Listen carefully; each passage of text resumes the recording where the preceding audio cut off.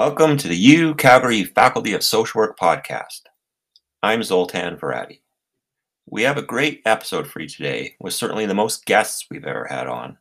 But before I introduce everyone, a bit of background. In November of last year, we posted an episode called Integrating the Voices of Youth in Clinical Training Approaches. Our guests were FSW Associate Professor and Woods Homes Research Chair, Dr. Angelique Jenny, and PhD candidate and sessional instructor Olivia Cullen. They came on the pod to talk about a project in which they engaged youth with lived experience of exposure to intimate partner violence. This youth cohort worked with Jenny's team as co-researchers, reviewing simulated counseling sessions to provide feedback on counseling skills. If you missed it, I encourage you to give it a listen. Here's a snippet of Dr. Jenny talking about sharing these simulations, videos in which actors play both counselors and clients, with the youth team. And we'll take ones that we think are particularly strong, or if we've decided, here's a great example of what it looks like to talk to a kid about their safety. Then we want to show these youth and say, this is what's happening here. Do you agree with that? Because as adults, this is what we see. This is what we heard happened. But as a youth who's had this experience, as a youth who's been in counseling before, how would you have felt had you been that youth? Or did the youth that we created out of the scenario ring true for you? Or do you see things that, no, he wouldn't have done that. He would have said this or whatever.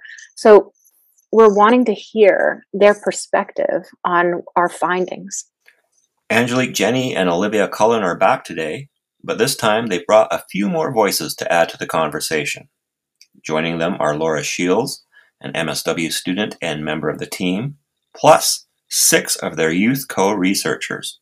They are Anne-Marie, Liv, Victoria, Caitlin, Mackenzie, and Rebecca. It was a wonderful talk full of frank discussion, and we were very privileged to have them on. If you're a researcher looking to gauge youth in your work, you're going to want to listen in.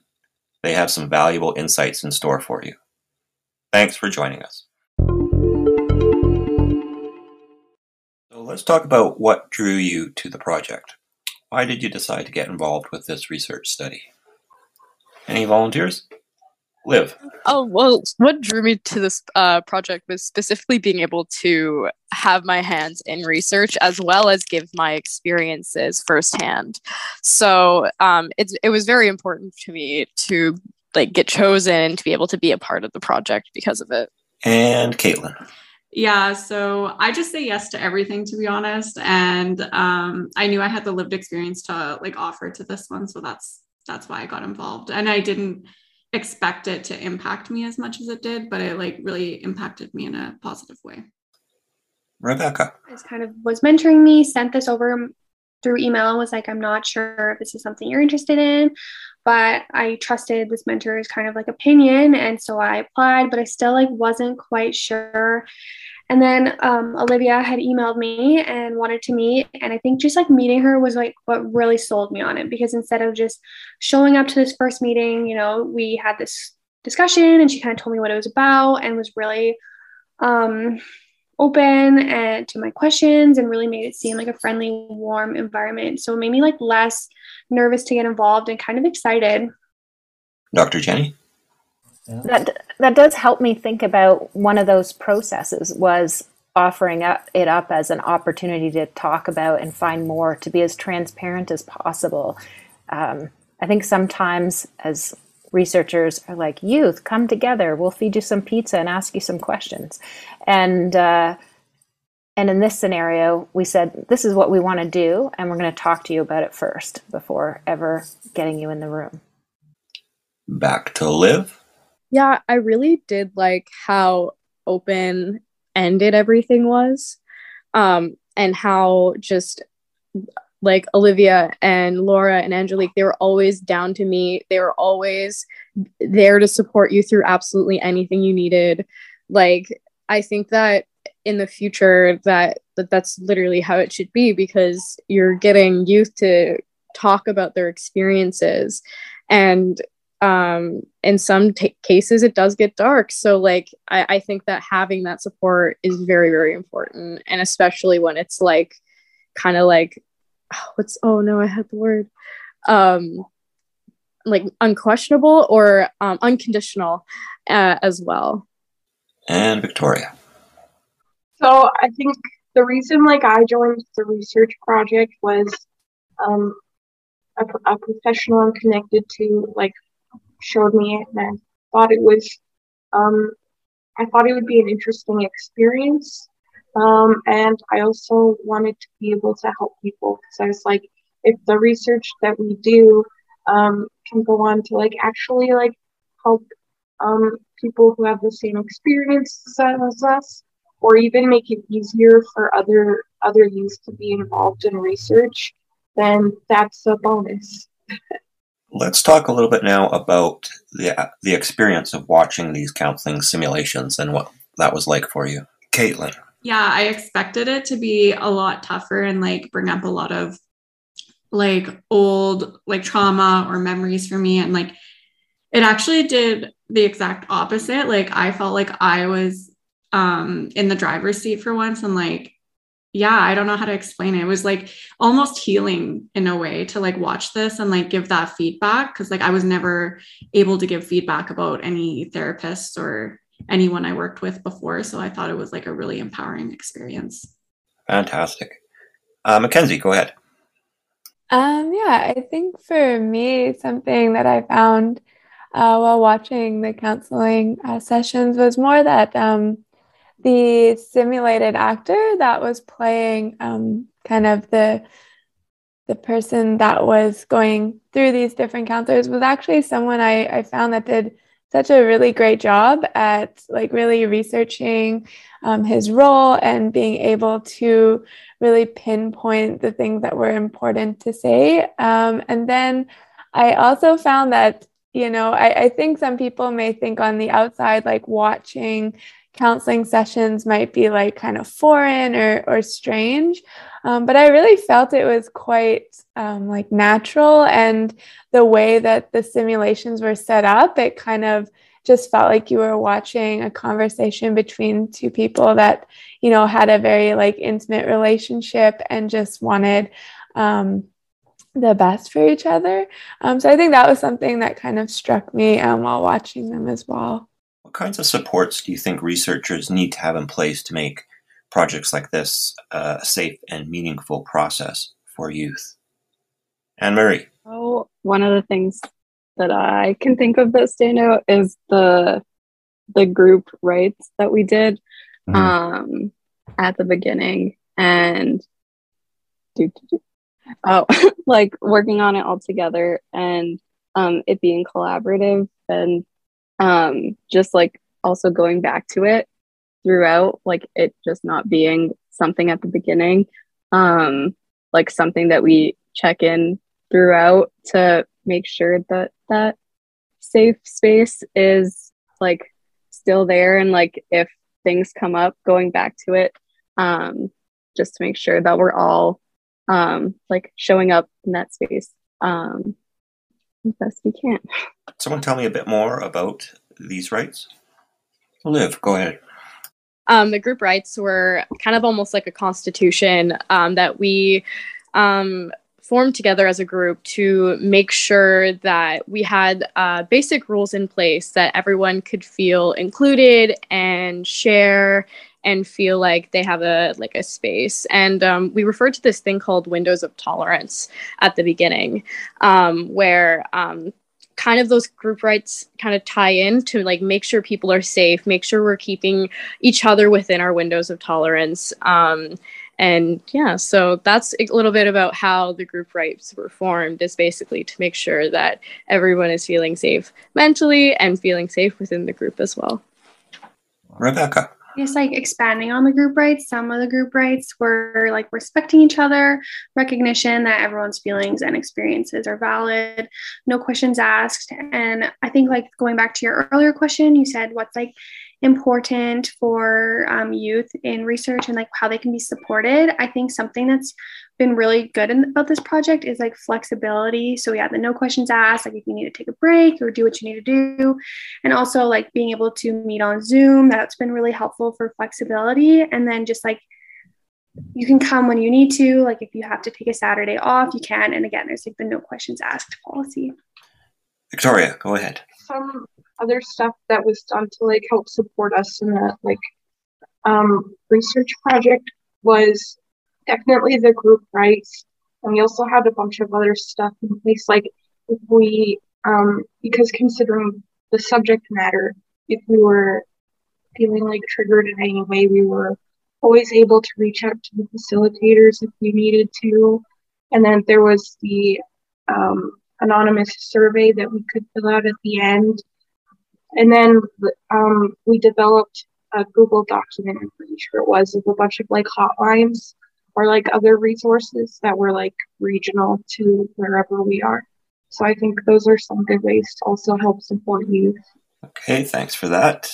Mackenzie. Yeah, I just wanted to add to that exactly what Victoria was saying, but in the intake of all of us for this project, like one of the questions was like, if you aren't in a safe place, like during the course of this research project, like what are some things that we can do for you that would help you or like would be best for you if that occurs during the project. So I think just really having that at the onset and like creating tangible solutions like before you started anything that may have been triggering is also a really great thing that researchers can do like in these types of studies. And back to Anne-Marie.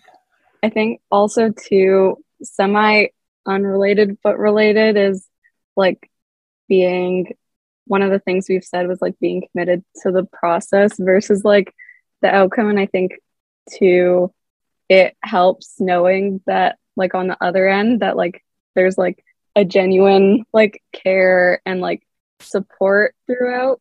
And it's not like you're just like including people with experience without like not like valuing / being genuine in that way. So I think too, like checking in with like before going in, like to make sure that like you're doing it for the right reasons, if that makes sense. Absolutely. Caitlin. What I've noticed that has really worked is like it really comes down to the people that are like facilitating it or running it. Like if they really care about the safety and like well-being of the people with lived experience that are being involved, like that will always shine through. And yeah, you can't force people to care or like make them care. So it like really comes down to like finding those people that are really passionate and want to like lift us up, lift up our voices and make things better. Let's throw this back for a moment to Dr. Jenny and Olivia and Laura. What did you learn from the experience? What did these guys teach you that you could apply to your research? Olivia. I mean, we've learned a ton. I have learned a ton.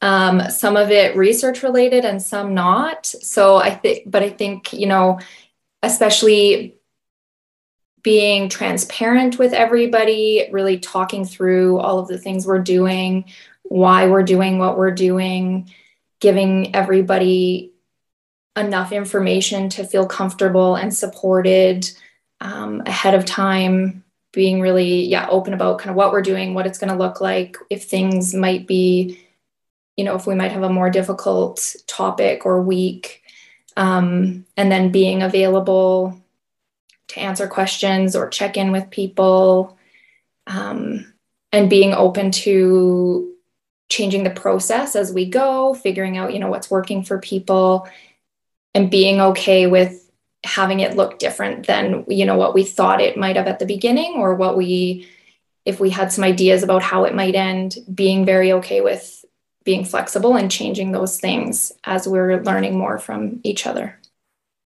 Dr. Jenny.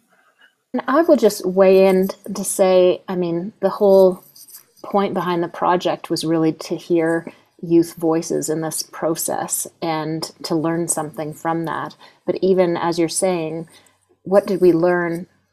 We learned how hard it is not to be adult-centric in all of your thinking. So sometimes you would think you were being open to that idea or putting something out that was perhaps youth-centered, and hearing back that, no, you know what we really want is this. And that was really useful for me to realize that there is just no way at a certain point in your life that you can even imagine what young people want in the process. And so always prioritizing and listening first and doing after, I think, will be the lesson I take away with me on this. And Laura. So I am a MSW student in the clinical stream at U of C. And so as someone who's going to graduate in a month and go out into the field and plans to work with youth, this has been an unbelievable experience for me, because I get to sit in a room every week with youth who are telling me, here's what I need from a therapist. And I don't know any other way where I would have gotten that type of relevant, current, direct context for what youth are asking for right now.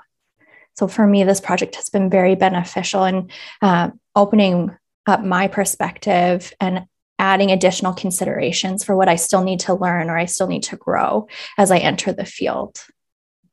And back to our youth panel, put you guys back on the spot. Dr. Jenny talks about you all as not being just study participants, but as co-researchers. Did you feel empowered in that way as a co-researcher on the project? Caitlin.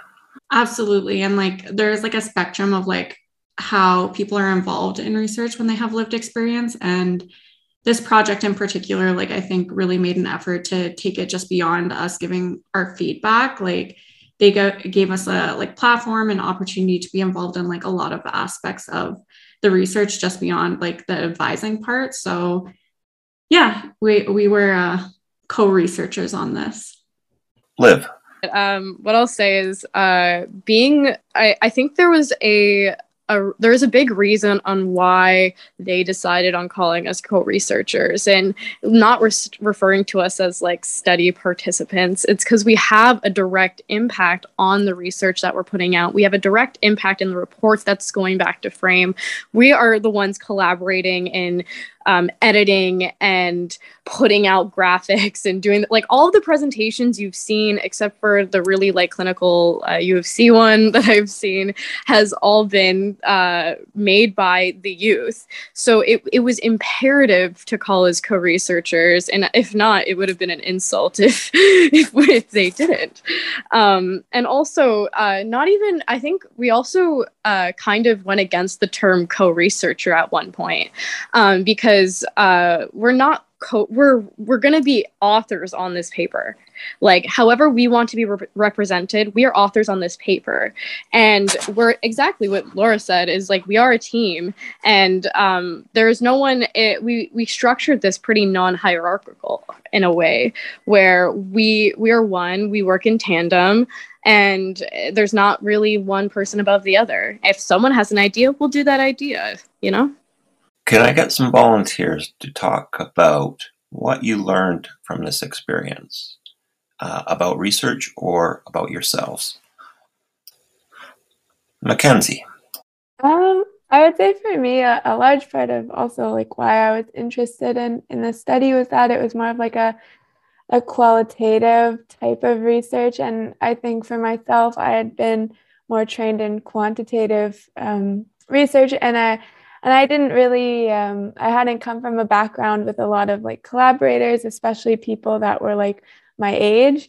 And so I think especially in this study, just like really what I think I learned was, I learned so many things, but just in terms of qualitative research was just like how important gathering the voices of many different people is, and like how much more of an impact you can make in your research when you are going and like incorporating all sorts of like lived experience and all sorts of like types of people. And I know one big thing we really agreed upon was that like lived experience as expertise, and like just bringing together all of these people with such expertise in qualitative research was able to just be so transferable to all types of like research. And and all types of interests of others that we've presented to. And it's really like at every conference or anything we've made, like it's really people have been able to connect with it and relate to it. And I think that just shows the power of using such diverse experiences and people in the research. Liv. Well, I just want to talk about what I've learned about myself, because I've done like psychological research before. I've done qualitative research before. So it's not like it was more of like a personal journey for me than anything. It was me going through some of my darkest times and kind of reflecting on that, you know, and realizing how I can take those things and put them into like an academic lens and help other people learn from them. And it kind of changed my life in a bit. So it was really sweet to be able to process that way. Victoria, go for it.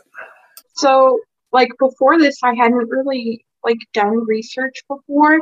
I'd learned about, like, the bare basics of research, like what is qualitative versus quantitative data and the different, like, methods of conducting research. But to actually, like, get into it and, like, take part in it was really, it's just a different kind of learning experience. And it really, like, kind of reframed my thinking on, like, kind of the things that I can do, like, that I'm capable of doing, and really, like, recognize the value of, like, my labor and stuff. So. Caitlin. Yeah, I came into this, like, really hoping to explore more of that past that I had with that lived experience. So I think I really made a lot of progress, like, within myself for that. So it really pushed me to think about it more and like use that experience for some kind of positive change, not only for myself, but for everyone that has had experiences of intimate partner violence. So. Okay, thank you. Last one. For any researchers who might be listening to this podcast, what are some steps or actions they can take to involve youth in their projects in a safe and meaningful way? Anne-Marie. Liv, you can go. Oh, I was going to say, Liv, you can go first. Your hand was up first. Okay, I'll go first, and then Anne-Marie, you can jump in after. I have a bullet points for this because you just can't be like, I want to consult a youth on this topic. And yeah, you have to have like a specific reason. Like, you have to have, like, how are you going to engage this youth? How are you going to keep them safe? Are you going to compensate them? And the one thing that I found what motivates me to engage in research is compensation.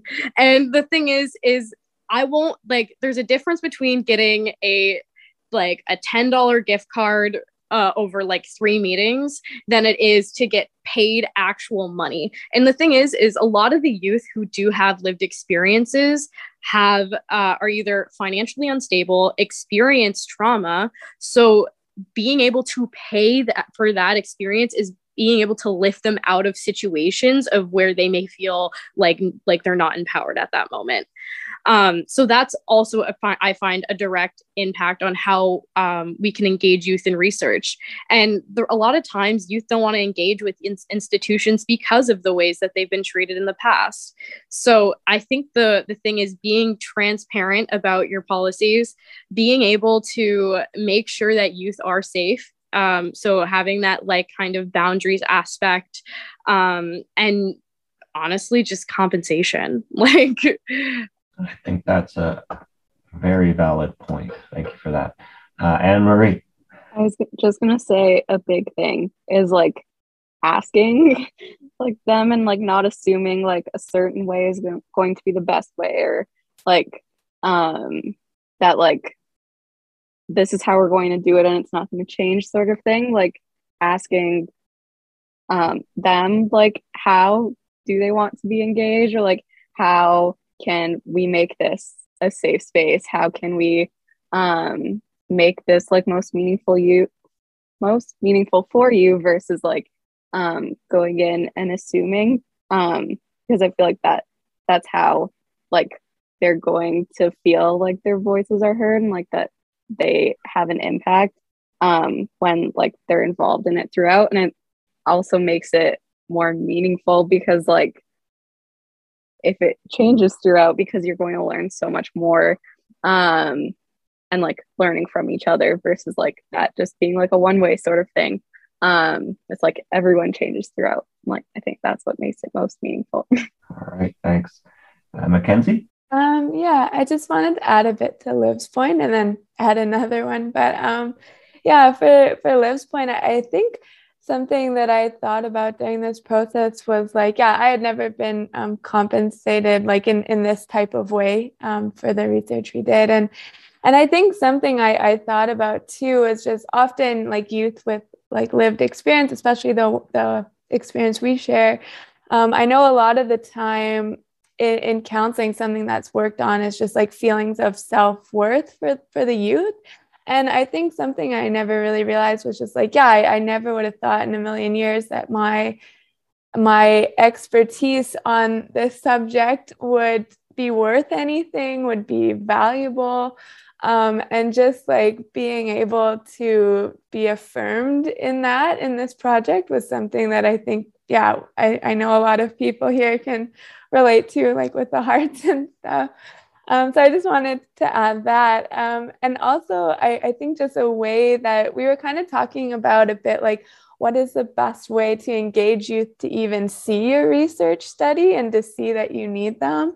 And I think we were just talking about the fact that like, yeah, like kind of posting it across all social media platforms like Twitter, Facebook, Instagram, etc. And also like maybe in the future, just like being added to like major university email lists, because that's where a lot of like youth are as well. We're just some things we talked about to make sure results were just like widespread. And Caitlin. I'm a young person. I still haven't even figured it out. And like, I can only tell you what works for someone that's like my exact demographic. Like I am white and like, yeah. So like, there's just like a whole lot of elements that have played into that got me involved. And I think we're going to have to start thinking outside the box to get people that don't have like my exact same demographics more involved, because like, yeah, I think there is a really huge issue with like just the same sort of people always being involved in research, because we're just not asking people in the right way to get involved. So yeah, I think we're going to have to start getting creative and like trying to reach like a more broader audience to get involved in research, because they have a lot to offer that's being missed right now. So excellent point. Dr. Shinney, I believe the phase of the study with these co-researchers is drawing to a close. So what's next? Well, I can tell you we can't imagine doing a research project in the future that doesn't start with youth. That's one of the things that we're hoping other researchers will learn from this podcast, is that engaging youth is possible. It's very rewarding, and it can be done earlier in the process, right from the beginning. And Olivia and Laura, do you have anything to add?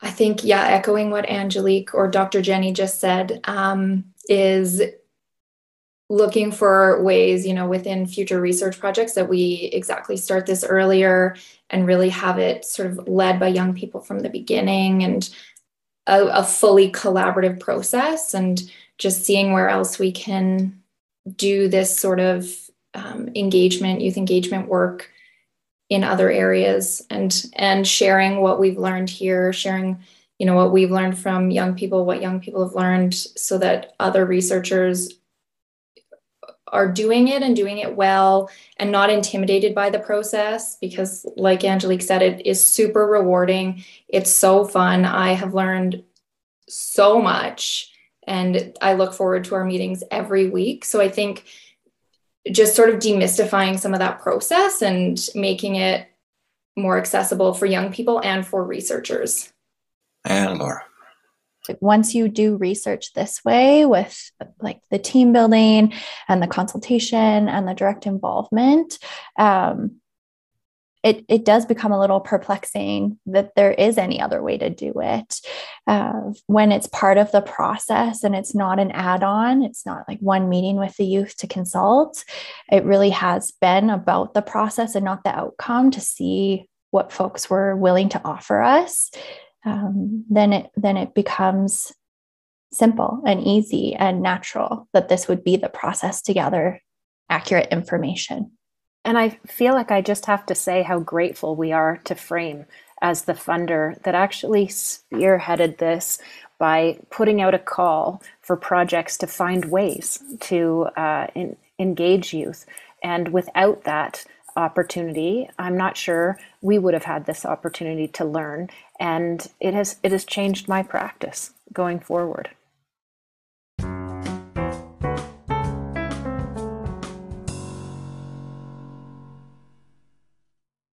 A related note before we go.